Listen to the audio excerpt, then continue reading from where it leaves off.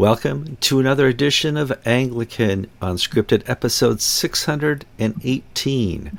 I'm Kevin Carlson. I'm George Conger. It's September 11th, 2020.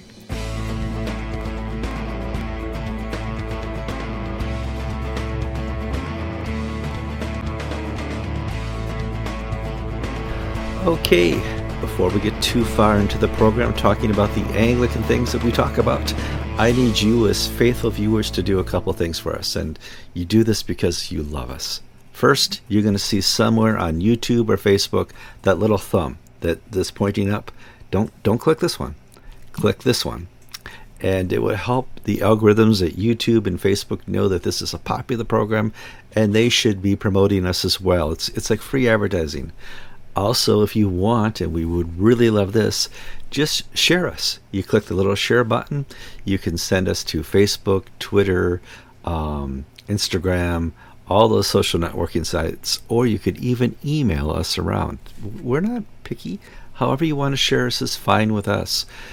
In addition, we want you to be sure that you have subscribed to our program on YouTube. It's very important for those of you who say, well, when's the next Unscripted coming out? Well, you get an instant notification if you're subscribed. All you do is click that little red rectangle, up pops the bell, and the bell is the instant notification bell. You click that, you will be notified the second I click publish on the next episode of Anglican Unscripted. And finally, the comments. You guys, you're kind of the higher brow commenter, because I see other commenters on other websites and other places like Facebook, and they don't compare to you guys. You guys are educated, you have good theology training, you're smart, clearly you're good looking. Come on. And sometimes when George and I are just a little bit in error, you help correct us, and we do appreciate that. So let's move on to September 11th, a long time ago, before I was an IT business owner, before I ran Anglican TV. I was a teacher at a inner city school in Waterbury, Connecticut. And every morning I would get up and take my kids to school with me, or we would drop Benjamin off at daycare.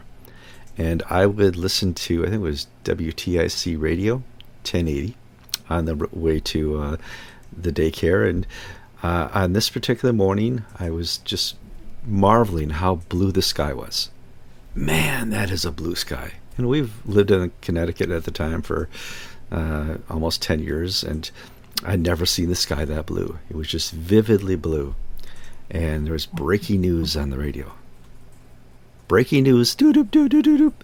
A small plane has crashed into the South Tower of the World Trade Center.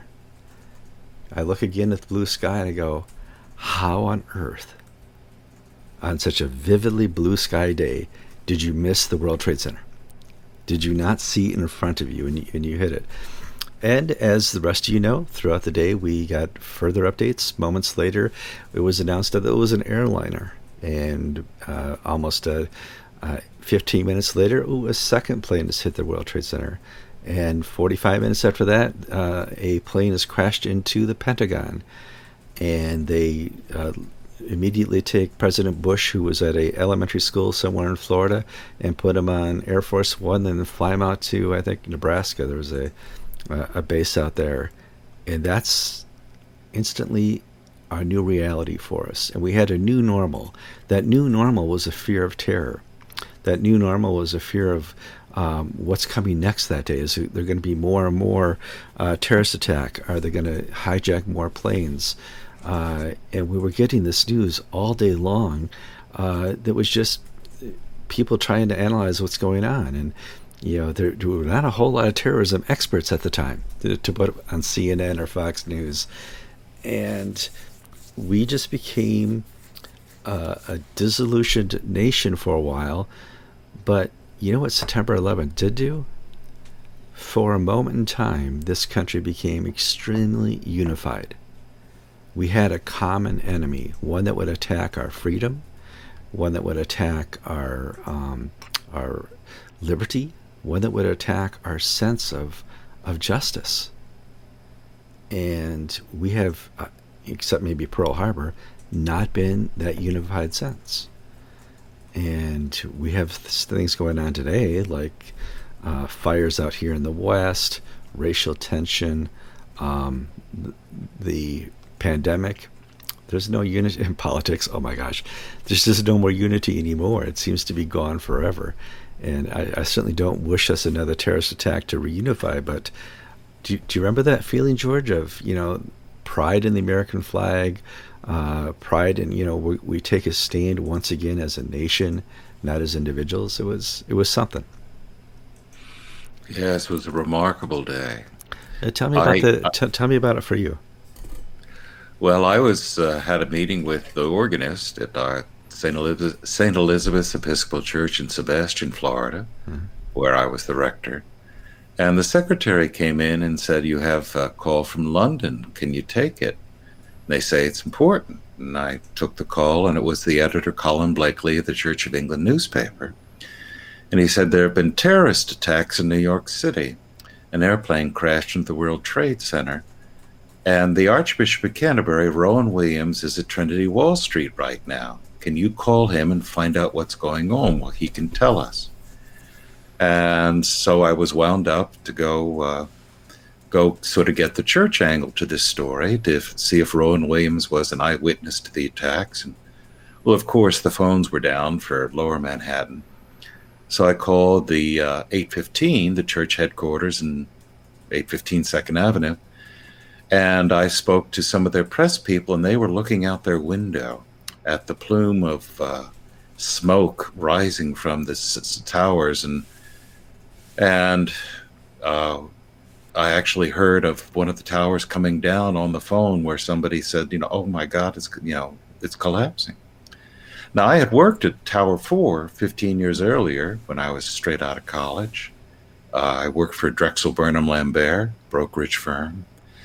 And so I knew that area very well. And I can remember I was 21 years old, standing at the base of the World Trade Center towers, and my first day on the job, and staring up how high these were, or going to Windows on the World, the restaurant at the very top of one of the towers.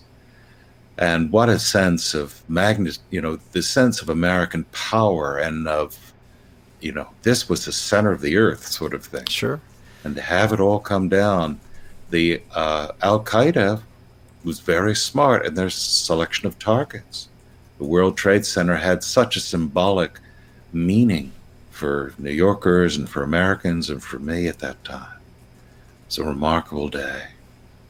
Yeah, it really was. I mean, it really, because of the target, built into our sense of fear.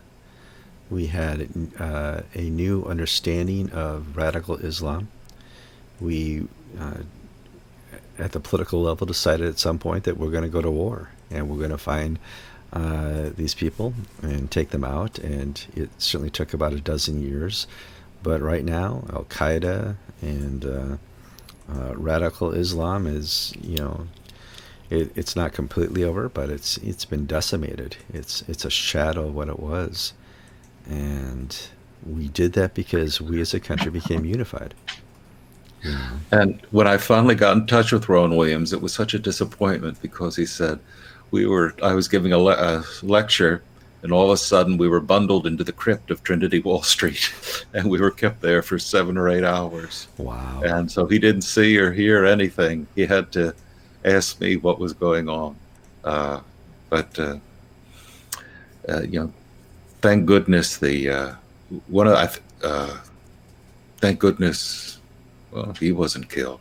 Yeah. So many were killed that day. I'm sure you lost friends. People who I had worked with earlier, people who I'd worked with earlier, 15 years earlier, when I was straight out of college, who had stayed in the finance sector, who worked in the towers.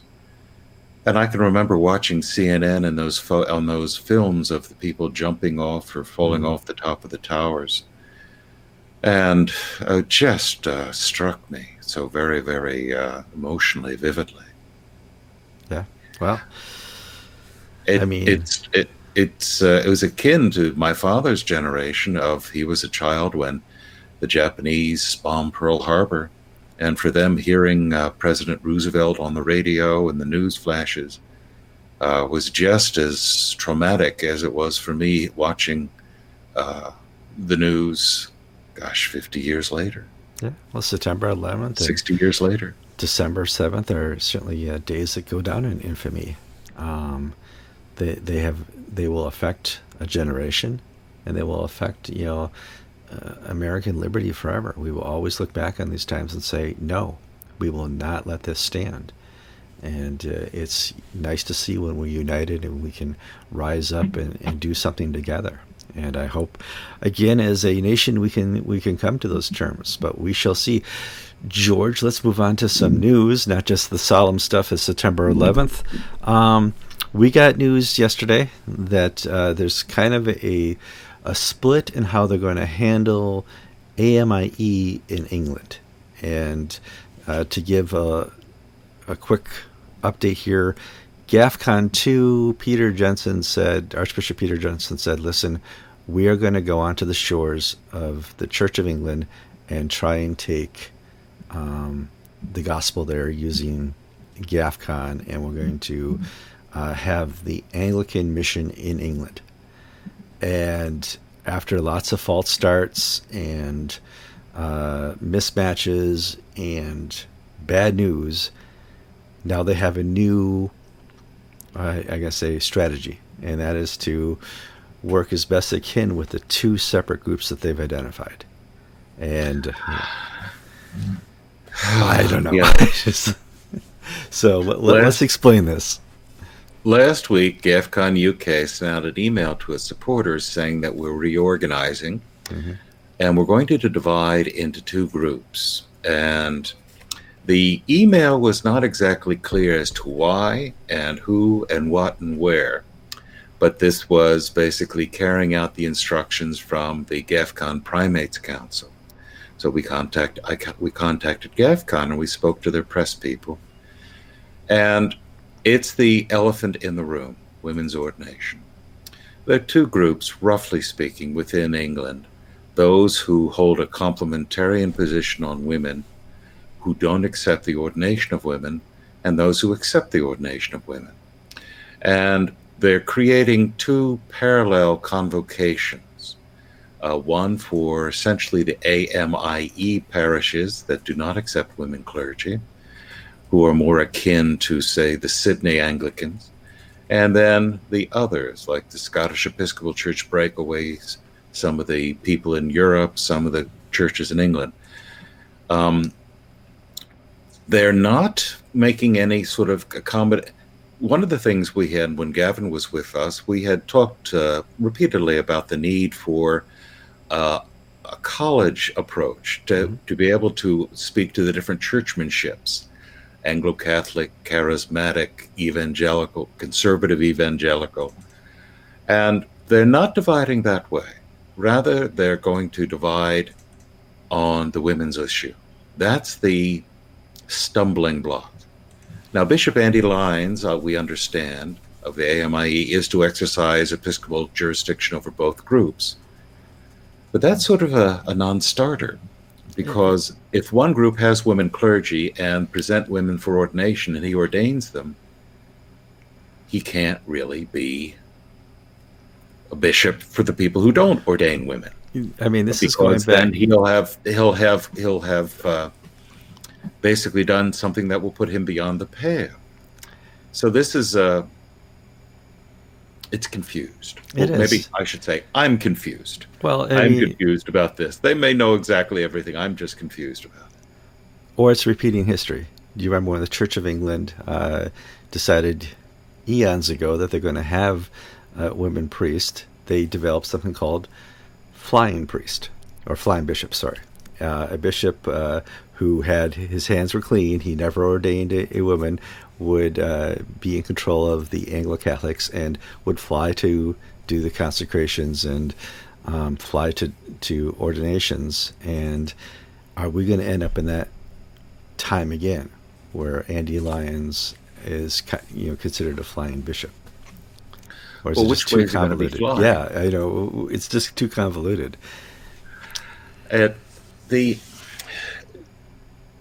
When this was all being formed, there was a great deal of ruckus because advisors from the ACNA would go over to England and help them sort of set up the organizing structure. And bishops from the Free Church of England and Gavin Ashenden and other traditionalists who did not accept the ordination of women really blew up at these guys because they said, well, you know, we think women's ordinations is wonderful. We have it in Canada, we have it in Virginia and in Pittsburgh, and we encourage you to do it as well. And so from the very beginning, this stumbling block was there. And they've now reached the point that they need to divide because they're not able to, well, I'm assuming here, they're not able to grow, and they're not able to become a stable institution with this insurmountable difficulty. Now, that's the GAFCON UK. What it does tell me is that the ACNA has done a really good job, because they could have gone the same way of splitting a year or so after they were formed into an Iker group and a Duncan group, who hold same moral views but have different views on the ordination of women. Yet they've managed to create a structure that allows both to thrive and to flourish. So you have to give credit to Bob Duncan and Jack Iker in that original generation, and Archbishop Beach in the new generation, that they're able to work together over the issue of women's clergy. Yeah, I mean, the elephant still a live issue for many, many people in the ACNA. On both sides. I mean, it's really a hard issue to deal with, but the fact that they've not split over it is amazing. And especially when you look at the Church of England right now, it's not an issue within the Church of England, but it is an issue with those who've left the Church of England and are seeking GAFCON oversight or GAFCON help. It's a serious issue, and they're not willing to unite under it. And and the Church of England has essentially been not faithful to the promises made 20-odd years ago when they started ordaining women, that those who held to the traditional beliefs of the Church would not be penalized and would have the same chance of preference as those who accepted women's orders. And what we've seen, of course, is that there have been no traditionalists elevated to the episcopacy, with very few exceptions. And we had that terrible situation where Andrew North was to be Bishop of Sheffield, and he's an Anglo-Catholic. North. Yeah. Yes, North. Okay. Make sure, friends, correct me if I'm wrong. No, I thought his name was Philip. I'm sorry. Okay, it's North, Bishop North. Tell me the right name. It's unscripted after all, folks. I'm not Joe Biden. I don't have a teleprompter in front of me to make sure I do it right. We should, though.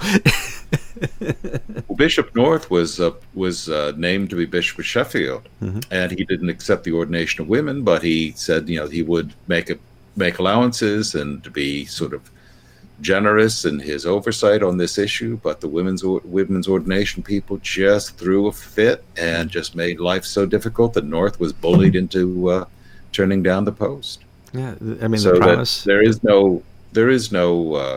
The promises made of equal treatment were long ago abandoned, and everybody knows this in the Church of England. Yeah, mutual flourishing never worked, and it just wasn't going to. But it was a promise. And I'm glad we don't see that type of promise made in the ACNA. The promise is that we will continue to work together. We will continue to seek an answer to this. We will meet as a House of Bishops and continue to talk about this and hash out the tough things. But they've always said we want to keep the real thing, and that the church is about Jesus and not about our arguments. And that is just, it's wonderful to watch the ACNA working that way. ACNA has some problems. We're not saying the ACNA is perfect. I've seen some discussions recently on Facebook about some of the issues they're having with some people. Critical race theory, and just like we got some Looney Tunes out there, folks. We do. And please highlight the Looney Tunes so that the bishops can become aware and hopefully address that. Accountability within the ACNA is as good as it gets. It's wonderful to see over the last 10 years at least that have defrocked priests, and they've recently taken a bishop off the House of Bishop rolls because there is accountability within the church, and I would hope that that would reach the canon level as well. So we shall see. What other news do we want to discuss, George? Well, we want to discuss, it really is telling, Private Eye. Private Eye magazine is a sort of a British scandal rag. We have nothing equivalent to that in the United States. Nothing at all.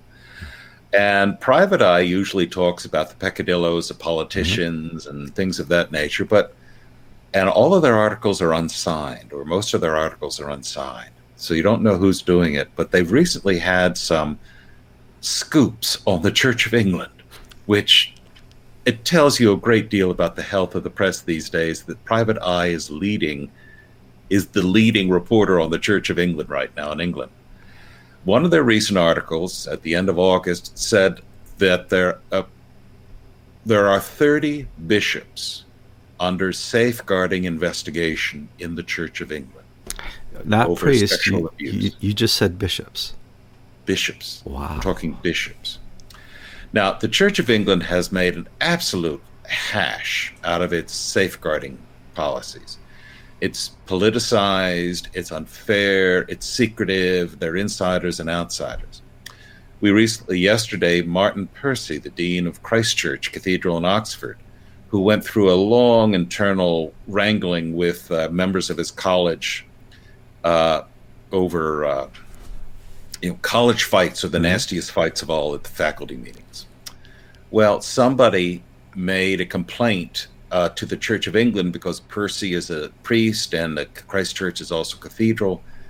And the persons making the complaint were also part of the investigating body in the Church of England. And this was pointed out and they had to drop it. And finally, Percy was cleared of all wrongdoing, but not after the poor man, between the two cases, spent almost £500,000 defending himself. It's a political prosecution. Martin Percy, though is very liberal, is a gadfly to the establishment, just as they're conservative gadflies. Well, George Carey was stood down 2 months ago. His license to officiate was removed. He found out about this from the press, who was asking him about it, because 30 years ago, John Smythe, the pervert, was a part-time student at the theological college he ran, and therefore, what did he know and when did he know about Smythe's peccadillos? And he was removed from officiating. The only other active bishop who's removed from officiating is the Bishop of Lincoln, Christopher Lowson. And those two, Carey and Lowson, are removed for not having done something. Well, there are 20 other bishops who have had similar complaints, but they've not been removed from office or stood down. And there are 7 or 8 bishops, who are accused of actually doing something, and not just turning their eyes and not doing something, but actually being abusers. Wow. And one of them is Justin Welby. He's not accused of being an abuser. He's accused of having known about the Jonathan Fletcher situation. And we learned from Private Eye that in 2017, there was an investigation, but nobody told the victim, nobody told anybody. And now there's another investigation. And Welby, the rules that apply to Carey are not applied to Welby. The rules that apply to Lowson are not applied to Welby or the new Archbishop of York, Cottrell. It's just farcical, the way they operate these things. Farcical. Yeah. I'm not saying these guys are guilty, and I don't know whether Welby is innocent or not. I assume that he is. Yeah.